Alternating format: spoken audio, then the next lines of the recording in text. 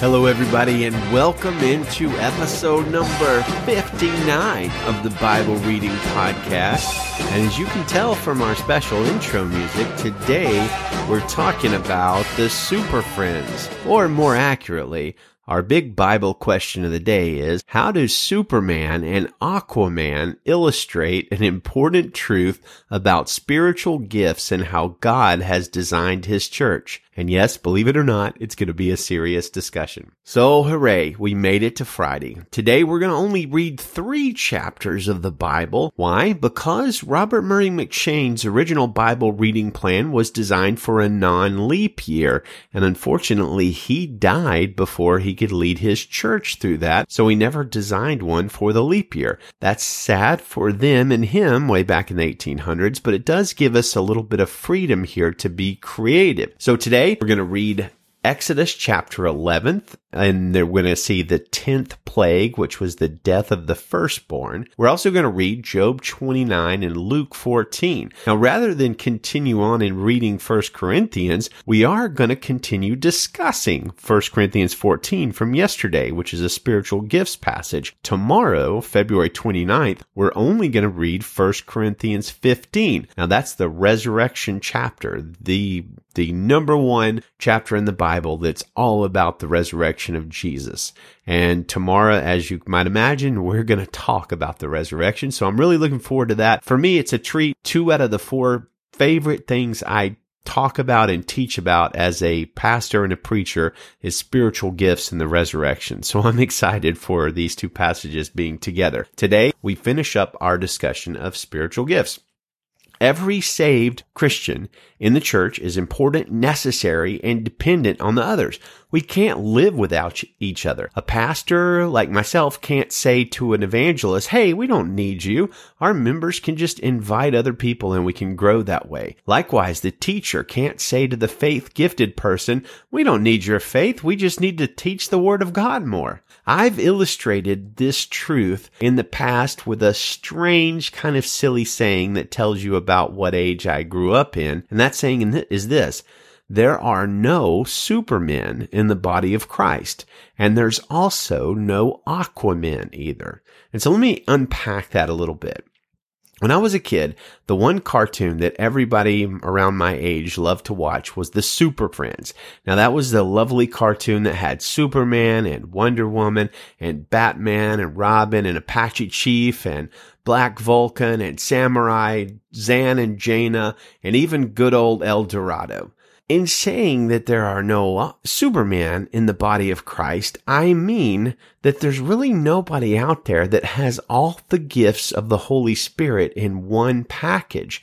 And nobody is like Superman in the fact that they are a one-man army, fast, strong, invulnerable, not needing anybody else. The list of powers, if you've ever read comic books, and I have, the list of powers given to Superman are pretty ridiculous. Super strength you know about, super speed, super breath, heat vision, time travel, faster than light speed flight, extended lifespan, healing factor, eidetic memory, superhuman hearing and smell, X-ray vision, mind control, that's right, he can do that, invulnerability, rainbow beams from his hands. Yes, there's an example of Superman having that power. And there's lots of others too, but this isn't a comic book podcast. Superman's only real weakness is that he got sick around one particular rock, which was a meteorite from a world light years away that didn't exist anymore. I don't know about you, but in my day-to-day life, I just don't encounter a whole lot of meteorites. And if that was my only weakness, I could probably go a goodly long time without ever stumbling across a meteor. But here's the thing. There's nobody in the body of Christ like Superman that has all the powers and no weaknesses and no real need for other teammates. I once had a book by a reasonably well-known church leader, and on the back of that book, it said something like this. Now, I'm going to obscure it a little bit because I'm not slamming the guy, I'm slamming the concept. It said, Dr. So-and-so is a prophet-apostle who functions as a pastor and evangelist in the body of Christ, and he has been a teacher for XX amount of years. Honestly, I'm not so sure all of that is true. That sounds like several major equipping gifts functioning in the same person. Such a gifted person could very well be a one-man show that could do all of the major work of ministry in that church while everybody else just sat back and watched. The problem with that scenario is that the church is not meant to be an elite collection of professionals who do the work of ministry and everyone else just simply watches and then cleans up after the service. I don't believe that this is what Paul means in his description of the function of spiritual gifts that we've read about over the last couple of days in 1 Corinthians 12 and 14. All gifts are needed. All ministry roles are needed. Nobody has been called to be that one-man army of ministry that does all the visible work. It's not about one man doing everything spectacular. There are no supermen in the body of Christ, except, of course, Jesus. Likewise, there's no Aquaman in the body of Christ either.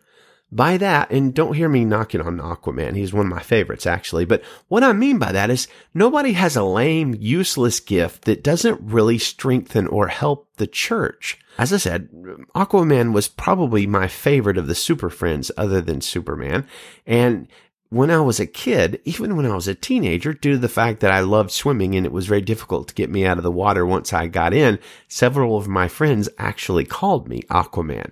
That said, Aquaman has been parodied many times in memes and comics and videos, etc., as having powers that aren't really particularly conducive to fighting crime.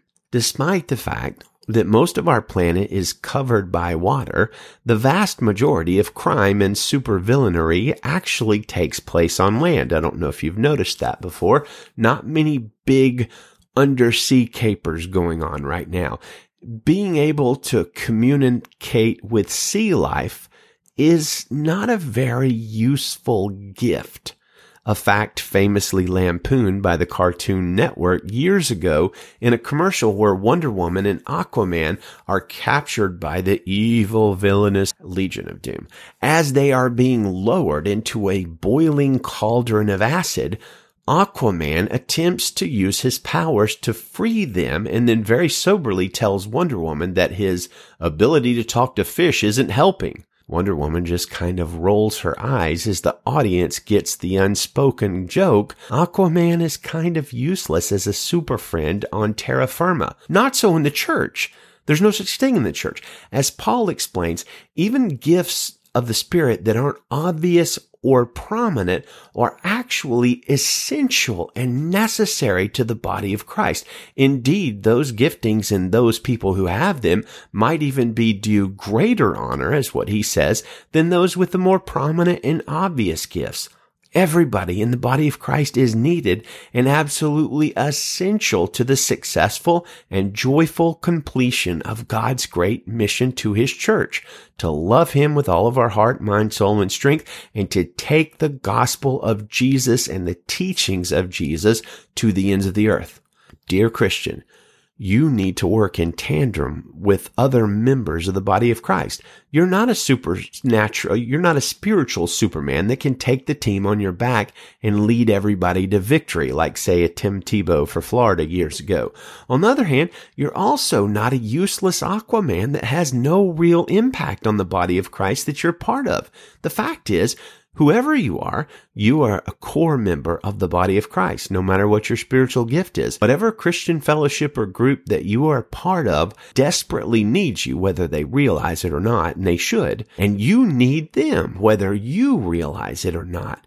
You weren't designed to be a solo act, and neither was I. So join with them. Serve God together with them. Enjoy power and fruitfulness.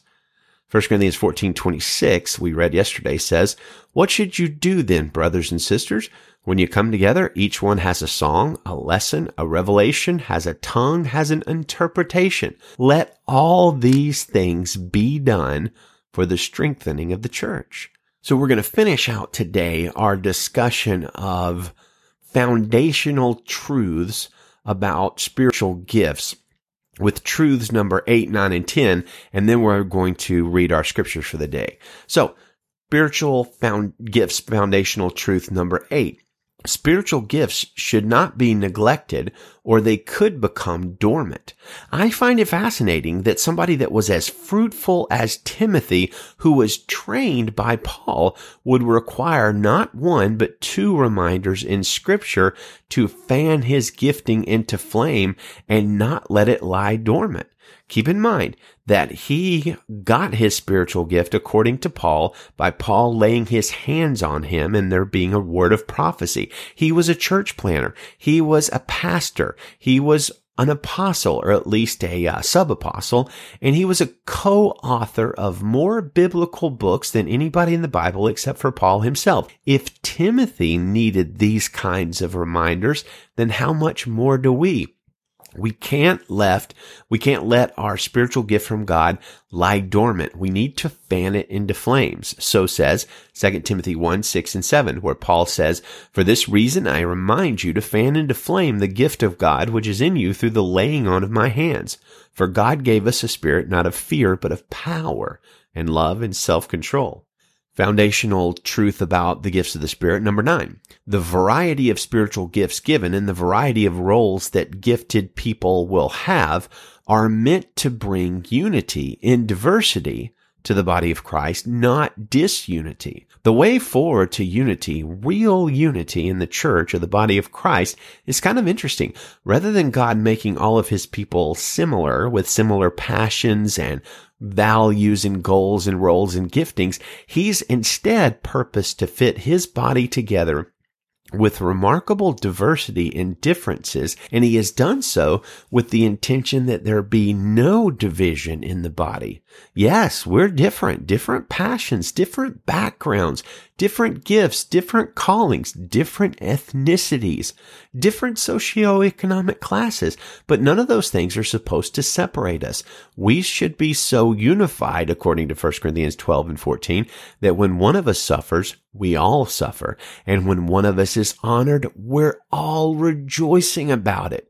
Gifts of the Spirit aren't meant to divide. They're meant to unite. 1 Corinthians 14, 24 through 26 says, "Instead, God has put the body together, giving greater honor to the less honorable, so that there would be no division in the body, but that the members would have the same concern for each other. So if one member suffers, all the members suffer with it. If one member is honored, all the members rejoice with it." Finally, number 10, foundational truth about spiritual gifts. One can apparently be remarkably gifted in terms of spiritual gifts, but honestly not all that mature or loving. And we need to be really careful about this, because somebody who is extremely gifted but not biblically mature or wise, such a person should not be praised or emulated or followed due to the dynamism and the strength of their gifting. They are nothing. Now, let me say that again.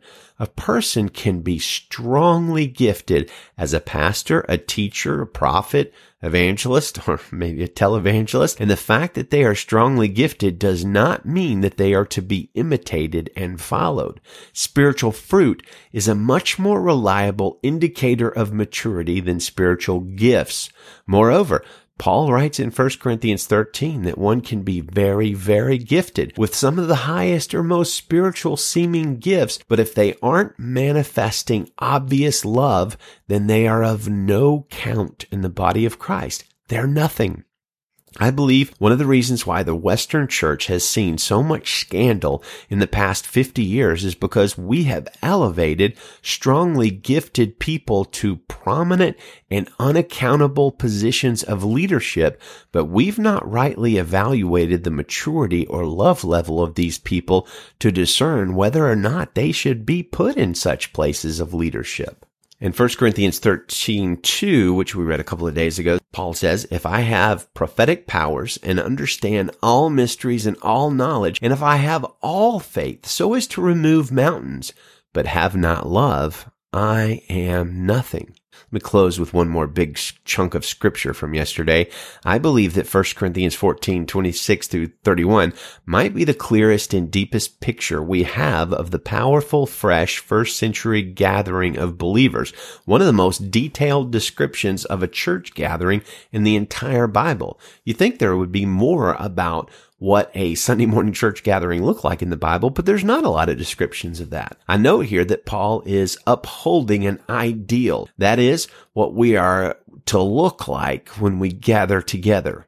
We don't usually look like this. In fact, I don't believe I know of any gathering of Christians in America that does. But this is the picture of the first century church given to us in Scripture that I believe we are supposed to seek to attain. So 1 Corinthians 14:26-31. What then is the conclusion, brothers? Whenever you come together, each one has a psalm, a teaching, a revelation, another language or a tongue, or an interpretation. All things must be done for edification. If any person speaks in another language, there should be only two, at most three, each in turn, and someone must interpret.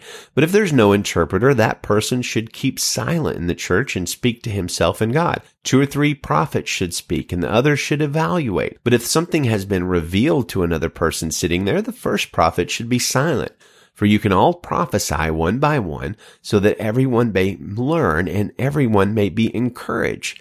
And the prophets' spirits are under the control of the prophets, since God is not a God of disorder, but of peace. So what kind of church gathering does that describe? Now, know this. I'm a senior pastor of a church. Usually I preach on Sunday mornings, almost every Sunday morning. Not every, but most of them. And I tell you, when I read the scripture, I think there's room for the preacher. I think there's room for extended teaching on a Sunday morning.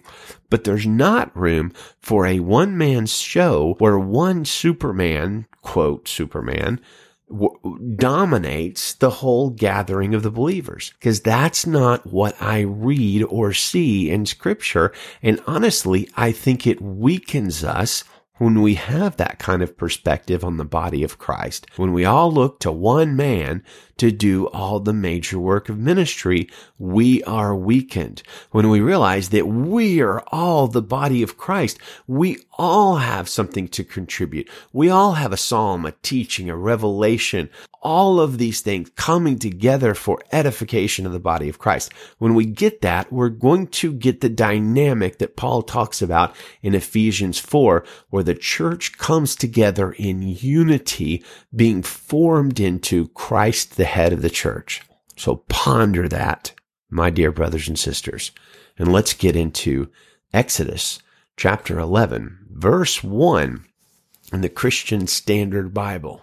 The Lord said to Moses, I will bring one more plague on Pharaoh and on Egypt. After that, he will let you go from here. When he lets you go, he will drive you out of here. Now announce to the people that both men and women should ask their neighbors for silver and gold items. The Lord gave the people favor with the Egyptians.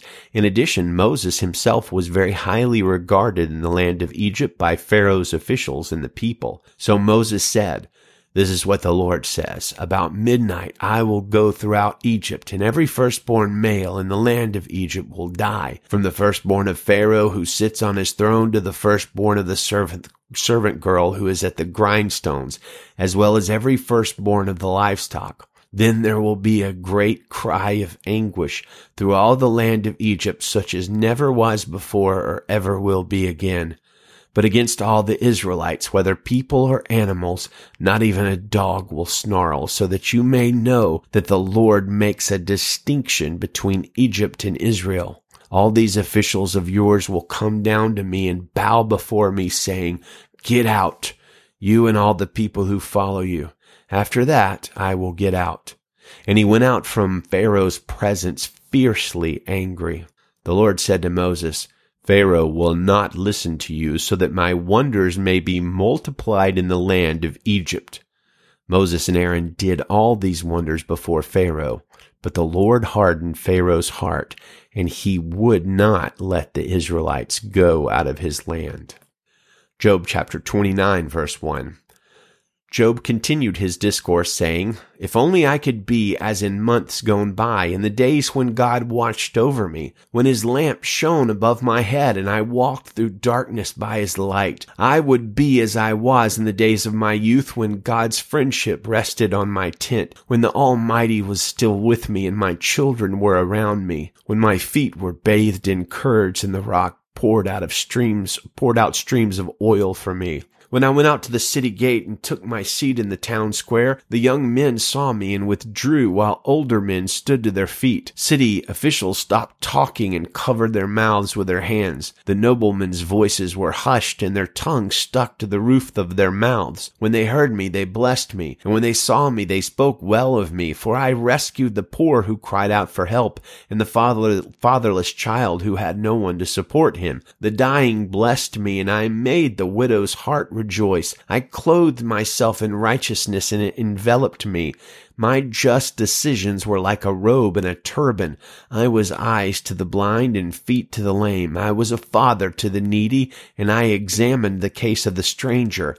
I shattered the fangs of the unjust and snatched the prey from his teeth. So I thought, I will die in my own nest and multiply my days as the sand. My roots will have access to water, and the dew will rest on my branches all night. My whole being will be refreshed within me, and my bow will be renewed in my hand. Men listened to me with expectation, waiting silently for my advice. After a word from me, they did not speak again. My speech settled on them like dew. They waited for me as for the rain, and opened their mouths as for spring showers. If I smiled at them, they couldn't believe it. They were thrilled at the light of my countenance. I directed their course and presided as chief. I lived as a king among his troops, like one who comforts those who mourn." Luke chapter 14, verse 1. One Sabbath, when he went in to eat at the house of one of the leading Pharisees, they were watching him closely. There in front of him was a man whose body was swollen with fluid. In response, Jesus asked the law experts and the Pharisees, "Is it lawful to heal on the Sabbath or not?" But they kept silent. He took the man, healed him, and sent him away. And to them he said, "Which of you whose son or ox falls into a well will not immediately pull him out on the Sabbath day?" They could find no answer to these things. He told a parable to those who were invited when he noticed how they would choose the best places for themselves. When you are invited by someone to a wedding banquet, don't recline in the best place, because a more distinguished person than you may have been invited by your host. The one who invited both of you may come and say to you, "Give your place to this man." And then in humiliation you will proceed to take the lowest place. But when you are invited, go and recline in the lowest place, so that when the one who invited you comes, he will say to you, "Friend, move up higher." You will then be honored in the presence of all the other guests, for everyone who exalts himself will be humbled, and the one who humbles himself will be exalted. He also said to the one who invited him, "When you give a lunch or dinner, don't invite your friends, your brothers or sisters, your relatives, or your rich neighbors, because they might invite you back and you would be repaid. On the contrary, when you host a banquet, invite those who are poor, maimed, lame, or blind, and you will be blessed, because they cannot repay you, for you will be repaid at the resurrection of the righteous." When one of those who reclined at the table with him heard these things, he said to him, "Blessed is the one who will eat bread in the kingdom of God." Then he told him, a man was giving a large banquet and invited many. At the time of the banquet, he sent his servant to tell those who were invited, "Come, because everything is now ready." But without exception, they all began to make excuses. The first one said to him, "I have bought a field, and I must go out and see it. I ask you to excuse me." Another said, "I have bought 5 yoke of oxen, and I'm going to try them out. I ask you to excuse me." And another said, "I just got married, and therefore I'm not able to come." So the servant came back and reported these things to his master. Then in anger, the master of the house told his servant, "Go out quickly into the streets and alleys of the city, and bring in here the poor, maimed, blind, and lame." "Master," the servant said, "what you ordered has been done, and there's still room." Then the master told his servant, "Go out into the highways and hedges and make them come in, so that my house may be filled. For I tell you, not one of those people who were invited will enjoy my banquet." Now great crowds were traveling with him, so he turned and said to them, "If anyone comes to me and does not hate his own father and mother, wife and children, brothers and sisters, yes, and even his own life, he cannot be my disciple. Whoever does not bear his own cross and come after me cannot be my disciple. For which of you, wanting to build a tower, doesn't first sit down and calculate the cost to see if he has enough to complete it? Otherwise, after he has laid the foundation and cannot finish it, all the onlookers will begin to ridicule him, saying, 'This man started to build and he wasn't able to finish.' Or what king going to war against another king will not first sit down and decide if he is able with 10,000 to oppose the one who comes against him with 20,000? If not, while the other is still far off, he sends a delegation and asks for terms of peace. In the same way, therefore, every one of you who does not renounce all his possessions cannot be my disciple. Now salt is good, but if salt should lose its taste, how will it be made salty? It isn't fit for the soil or for the manure pile. They throw it out. Let anyone who has ears to hear listen." And may you and I, brothers and sisters, hear and listen and follow and take heed of the teachings of Jesus. God bless you and Godspeed.